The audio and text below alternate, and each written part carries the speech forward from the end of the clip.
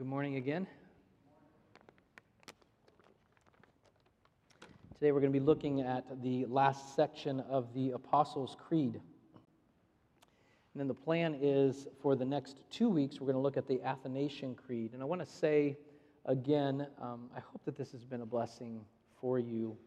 I know that it has been for me. I can honestly say it's been a blessing and a help to me. I'm grateful for what the Lord has taught me and has done in my heart through this series. Our text today is picking up right where we left off last week. So go ahead and turn to Acts chapter 2. We're going to be looking at verses 42 through 47. If you're able, as you get there, go ahead and stand and follow along as I read Acts 2, verses 42 through 47.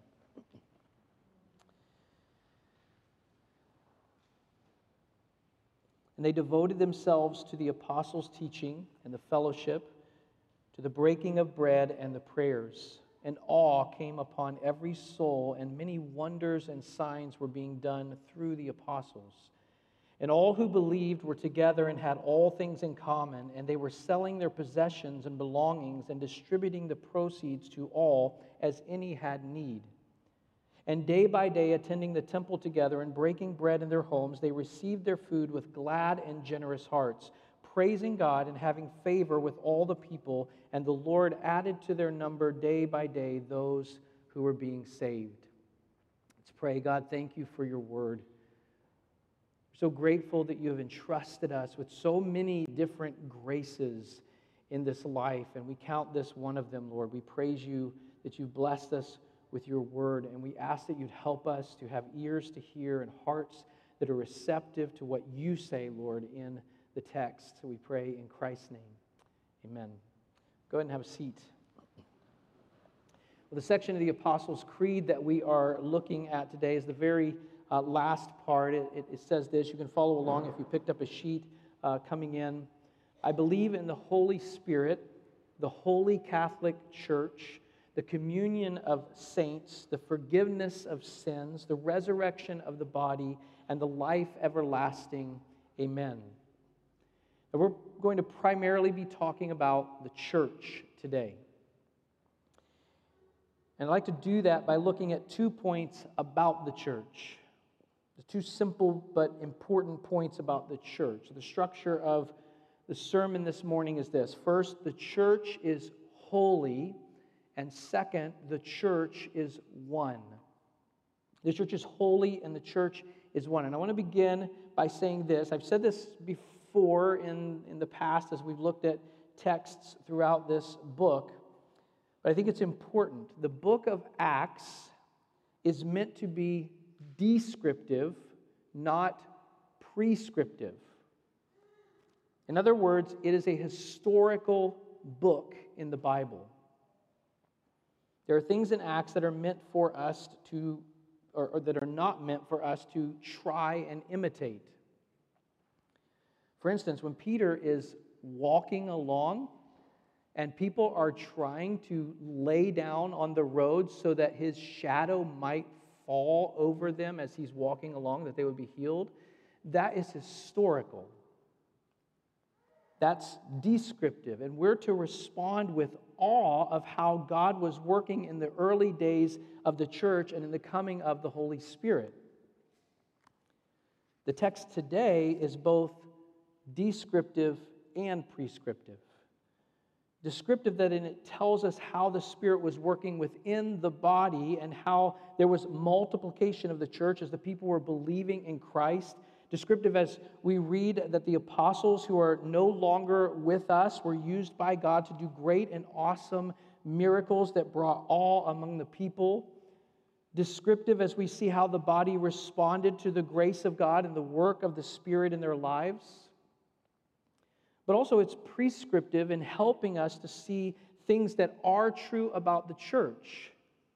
Things that we see throughout the rest of the New Testament as teachings and commands for the body of Christ. And so let's work through it together as we consider the Apostles' Creed. The section of the creed that we're looking at begins with, I believe in the Holy Spirit. Now the creed is Trinitarian. not at all as Trinitarian as the Athanasian Creed, which you're going to see over the next few weeks, but it highlights belief in the Father, the Son, and the Holy Spirit. In the sermon on July 3rd, we saw how the Holy Spirit is divine and how the Holy Spirit works. And part of that is how he is the giver of life. John 6:63, it is the Spirit who gives life. The flesh is no help at all. The words that I have spoken to you are spirit and life. And that's where we're going to focus on the Holy Spirit as we discuss the church. So the first thing that we're going to be looking at is the church is holy. The church is holy. Now, what makes the church holy is the work of the Holy Spirit, not the work of the church. We're going to see this morning, and could look at many things in the New Testament, that there are works that the church is called to do that are set apart from the world. And that's what holy means, to be set apart from. But those works that the church is called and commanded to do not make the church holy. The Spirit does. As we consider Acts 2, the Spirit has descended on the people of God, and there are effects of that. The Spirit making the church holy, setting the church apart for good works. In the Creed, we declare our belief in one holy Catholic Church. A church that is set apart from the world for the purpose of bringing glory and honor to the Lord. I said this a few weeks ago on July 10th, but it needs to be repeated. The church is holy because of the work of the Spirit based on the work of Christ. The church is holy. Christ took the punishment for our sin on the cross and credits us with the righteousness of Christ when we trust in Him by the power of the Spirit. He makes us holy. That doesn't mean that the church is sinless. We are declared holy by God's mercy and grace, but we still struggle with sin. We practice sin too often, far more than we practice the gospel. But in position before God through Christ, the church is holy.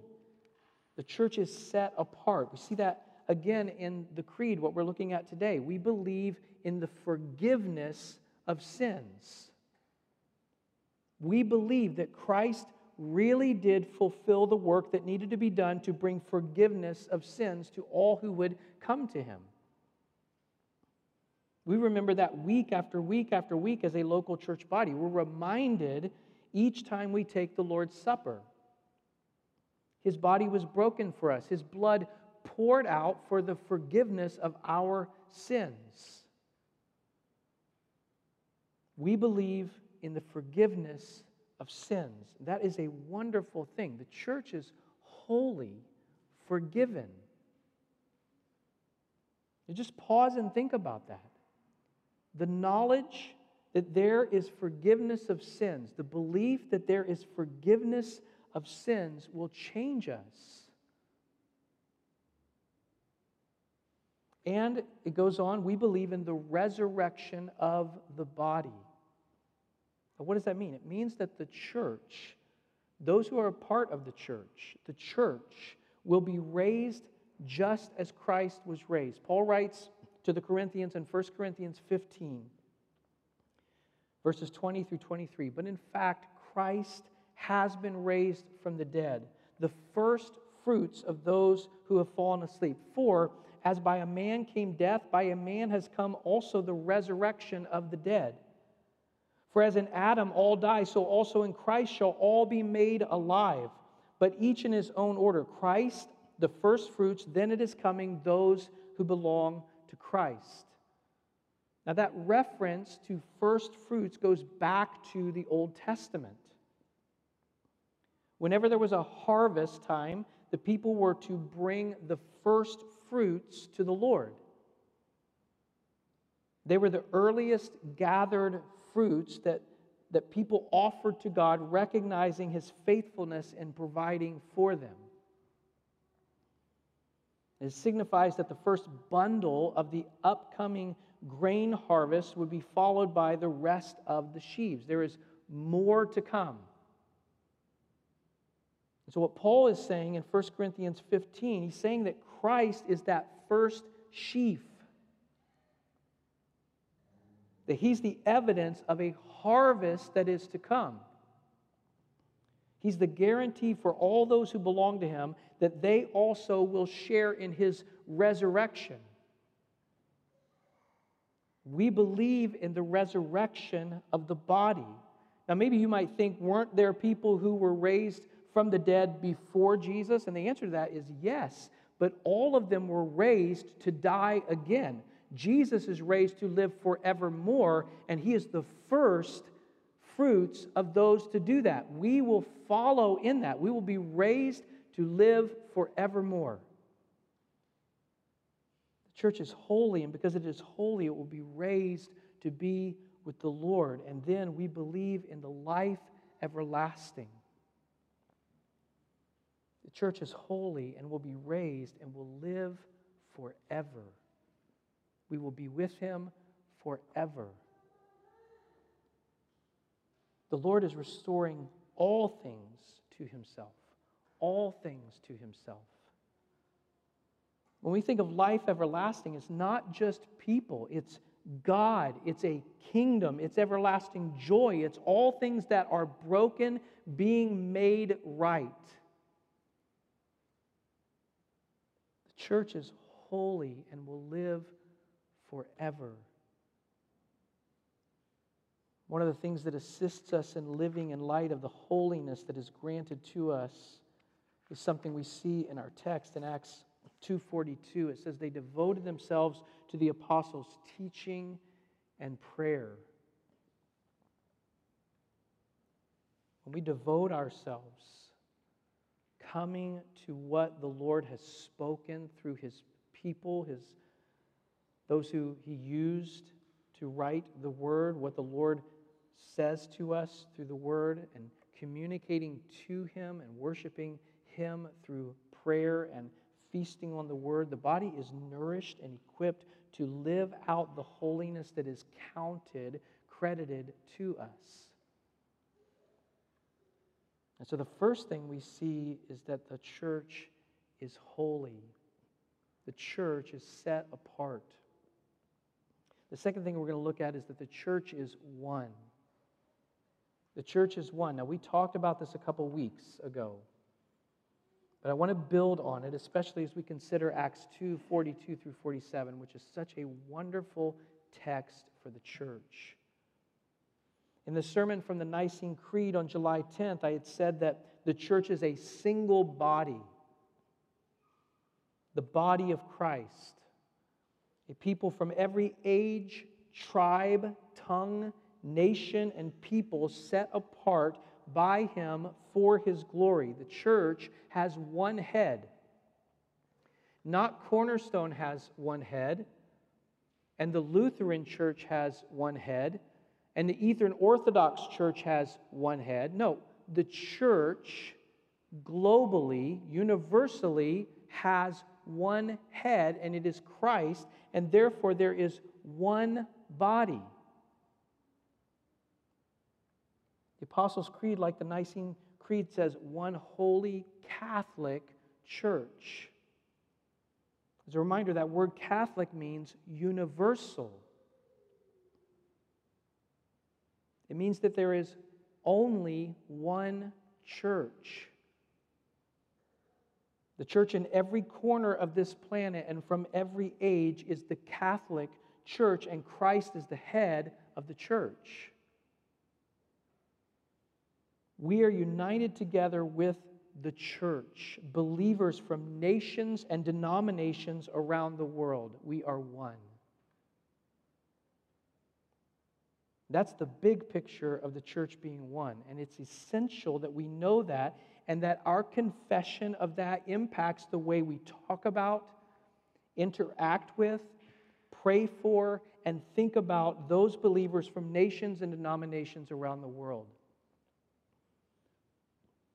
And for the rest of our time, I want to zoom in a bit as we consider how the church being one should affect the local body as a part of the church that is one. The Apostles' Creed says that we believe in the communion of saints. Now, just so we understand, the word saints there means believers. It means anyone and everyone who calls on the name of the Lord, all who are saved. Believers have a fellowship that is unique to anything else in the world. The gospel brings people into fellowship with the Son and the Father, mediated by the Holy Spirit. And we celebrate that fellowship with the bread and the cup, sharing in the benefits of Jesus' atoning death. And that fellowship with God flows out horizontally in the church, in true fellowship, true community. Consider how we see this in Acts 2:42 through 47. We're going to work through it. The church, the saints, devoted themselves to fellowship, it says. They devoted themselves to the apostles' teaching and the fellowship. Now, Paul uses this word for fellowship again and again throughout his writing. This fellowship should be active, not something we passively hope will happen to us or for us, but something we have because of the gospel, that we pursue, that we're actively participating in because of the gospel of Jesus. Paul writes to the Romans in Romans 12:9 through 13, "Let love be genuine. Abhor what is evil. Hold fast to what is good. Love one another with brotherly affection. Outdo one another in showing honor. Do not be slothful in zeal. Be fervent in spirit. Serve the Lord. Rejoice in hope. Be patient in tribulation. Be constant in prayer. Contribute to the needs of the saints and seek to show hospitality." I was a benefactor of this. My parents were a benefactor of this these last few days. Two of my sons, Sam and Silas, and I, and four of the men in this church, Chris and Harley and Mike and Brandon, jumped in a minivan and drove to my parents' house in eastern Tennessee on Friday and got there and loaded up a 26-foot moving truck with all of their belongings that they are taking with them anyway, and drove the truck back. They are following this next week to move. It was a beautiful picture of the body coming together to serve, to have fellowship together, letting love be genuine. The church is one. And that oneness is demonstrated in unique fellowship. Next, it says in verse 44 that all who believed were together and had all things in common. I have a question.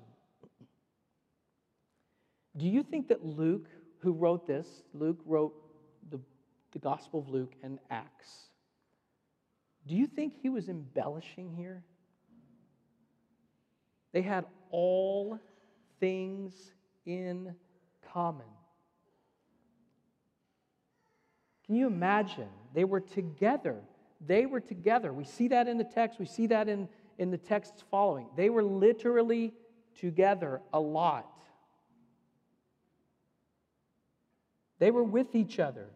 So we can't chalk it up to them having all things in common because they didn't really hang out a lot. And so they didn't get on each other's nerves. They had all things in common. Now listen, I don't think that's because they agreed about every detail as it relates to politics or sports or whatever else. No, it's because those things weren't priorities for them. The gospel, The gospel was priority. I think there are things that we argue and divide over because we've made them priorities.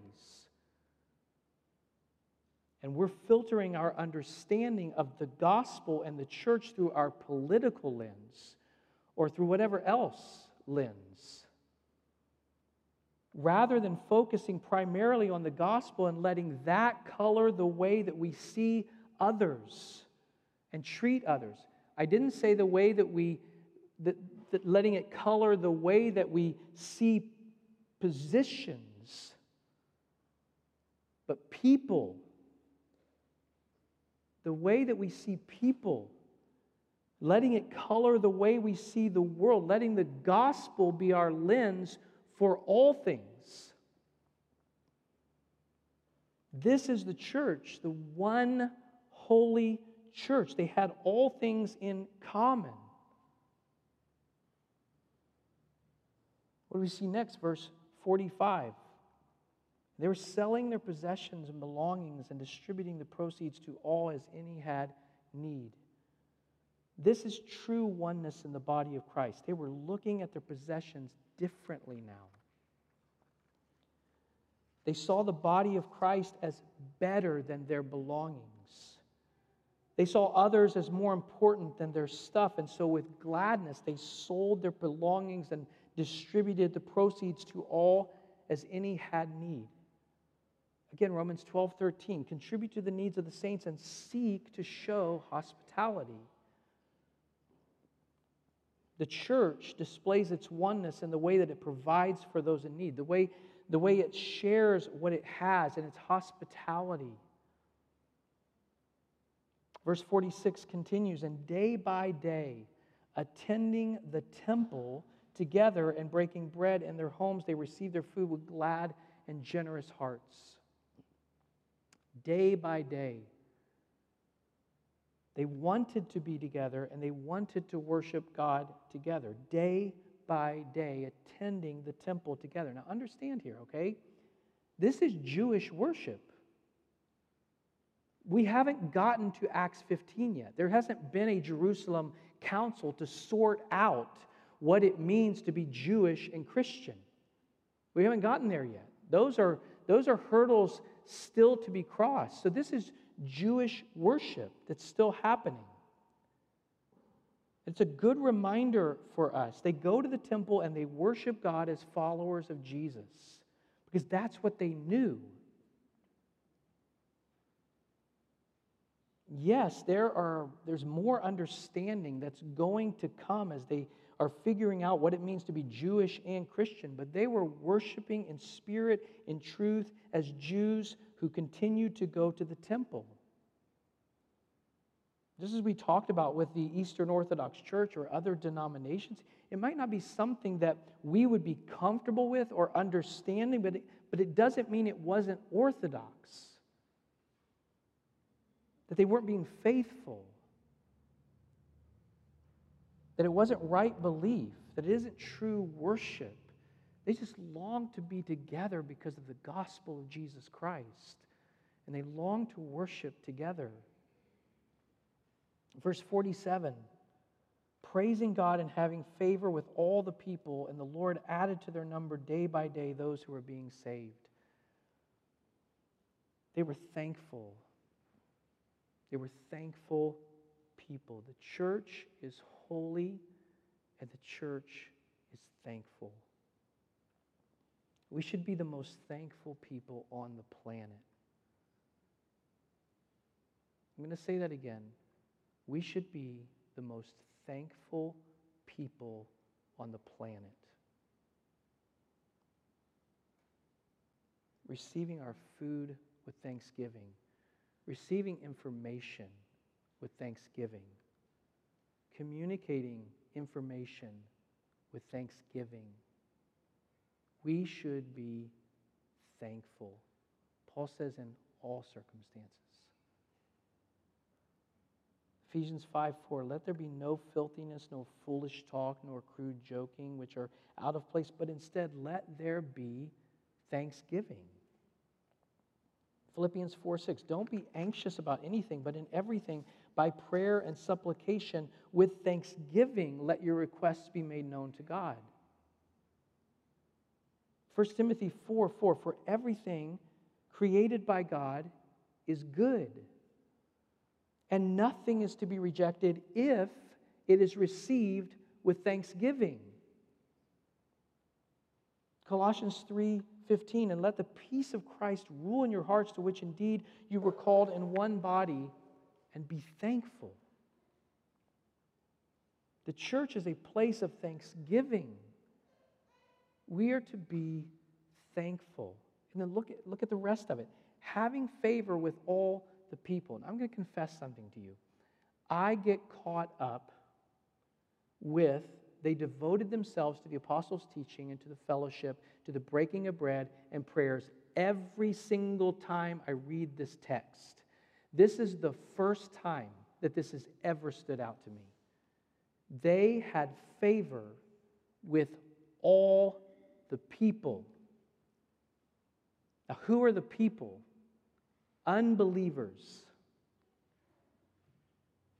Their love and charity, their unity and joy, their thanksgiving and praise was winsome. Was winsome. Now, I want to say something here. Unbelievers have not changed. They're just as lost today as when this was written. They haven't changed. Don't let yourself make that excuse here. When the church is loving the way that is expressed here, the way that Jesus loved others, when the church is giving the way that the church was here, when it is thankful and communicating with thanksgiving, the world will watch and the world will respect. People need to be loved. And people love to be loved. All people love to be loved. And I think that we've come to a point where maybe we presume that the world hates everything about us. And it may disagree with and even hate things that we believe and things that we say. It may do that. Stances that they see that we take. But it will always respond to genuine love, to genuineness in our lives. Just because we don't agree with the direction that unbelievers are going doesn't mean we ridicule or remove ourselves from them. Now notice, it doesn't say all their unbelieving friends got saved. That's not what I'm communicating here. I'm telling you what this says. It doesn't say they all got saved. It says they had favor with them.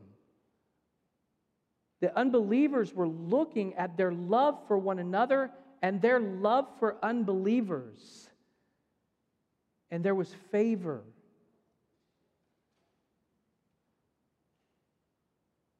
First Peter 2:9-17. You're a chosen race, a royal priesthood, a holy nation, a people for his own possession, that you may proclaim the excellencies of him who called you out of darkness into his marvelous light. Once you were not a people, but now you are God's people. Once you had not received mercy, but now you have received mercy.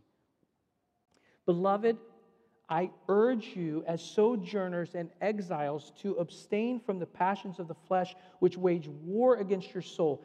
Keep your conduct among the Gentiles honorable, so that when they speak against you as evildoers, they may see your good deeds and glorify God on the day of visitation. Be subject, for the Lord's sake, to every human institution, whether it be to the emperor as supreme, or to governors as sent by him to punish those who do evil and to praise those who do good. For this is the will of God, that by doing good you should put to silence the ignorance of foolish people. Live as people who are free, not using your freedom as a cover-up for evil, but living as servants of God. Honor everyone. Love the brother. Fear God. Honor the emperor. They had favor with all the people. Their oneness, their fellowship, their unity, their love, the genuineness of their love was winsome. Again, we know from the New Testament, we know from church history, that doesn't mean they all got saved. It doesn't mean they all said, "You're right because you're loving." But they had favor because of their love. They had favor because of how the church lived. Verse 47, and the Lord added to their number daily those who were being saved. We're going to move into a time where we take the Lord's Supper, and another thing we haven't addressed from the text is that they broke bread together daily. Now, this is a beautiful thing, but we ought to ask, is this prescriptive, that they break bread daily? I don't think so. They likely broke bread and partook of the Lord's Supper in homes rather than in the temple. And they did it daily here, but we see later in Acts 20, verse 7, it says, on the first day of the week, when we were gathered together to break bread, Paul talked with them, intending to depart on the next day, and he prolonged his speech until midnight. This is what we practice at Cornerstone. We break bread on the first of the week. We partake of the Lord's Supper together on the first of the week. And we do so as a means of oneness and fellowship. In 1 Corinthians chapter 10, verse 16, the cup of blessing, this is Paul writing, the cup of blessing that we bless, is it not a participation in the blood of Christ? The bread that we break, is it not a participation in the body of Christ? That word participation is the same word that we've just been looking at in Acts 2:42, that they were devoted to fellowship. It's the same Greek word. Fellowship or participation. That as often as you do this, when we break bread, when we break the bread together, partake of it together, that there's a unique participation or fellowship in the body of Christ. When we drink the cup together, there's a unique participation or fellowship in the blood of Christ. And so I would encourage you, if you don't yet know the Lord, if you've not surrendered to Him, if you never trusted or believed in Christ and what He did for us to accomplish the work of forgiveness that can be ours in Him, if you haven't done that, then just let the bread and the cup go by today. You're going to be dismissed row by row to come and receive it, but just stay there. I would encourage you and pray. What the Bible teaches is that it's literally participation in what, at this point, you may not believe yet. The next chapter, Paul says that each and every time we take the bread and drink the cup, it's a proclamation that we proclaim the Lord's death until He comes. And in the same way, if you don't yet trust in Him, that's not something you would want to proclaim yet. So my encouragement to you is just let this be the one part of the service that you kind of step out of. And take this time to pray. And my desire for you and our desire for you is that you would partake of Jesus today. Not that you would partake of a cracker and a cup, but that you partake of Jesus Himself and trust in Him. For those who do know Him, let's pray that the Lord would unite us truly as part of the church, living out the beauty of oneness to one another and to those who don't believe in our neighborhoods, in workplaces, in our schools, on social media platforms, and on and on and on. That they would see in me and in you fellowship, having all things in common, laying down our things for the sake of others, true worship, prayer, feasting, the Lord's Supper, and loving like they've never, ever known. Let's take the bread and the cup, believing in the forgiveness of sins and in the hope of the church through the body and blood of Jesus. Let's pray. Father, we thank you, we praise you, we love you. You're good to us. In our weaknesses, in our stumblings, you're good to us. We praise you for the picture that we see here, Lord. And we know that they were not perfect. We know that there were disagreements. We see that in texts that follow. And yet you united their hearts through the gospel in such a unique and beautiful way to display what the church is like. So much so that they had favor with all the people. God, I genuinely pray for that. That we would put our individualness aside.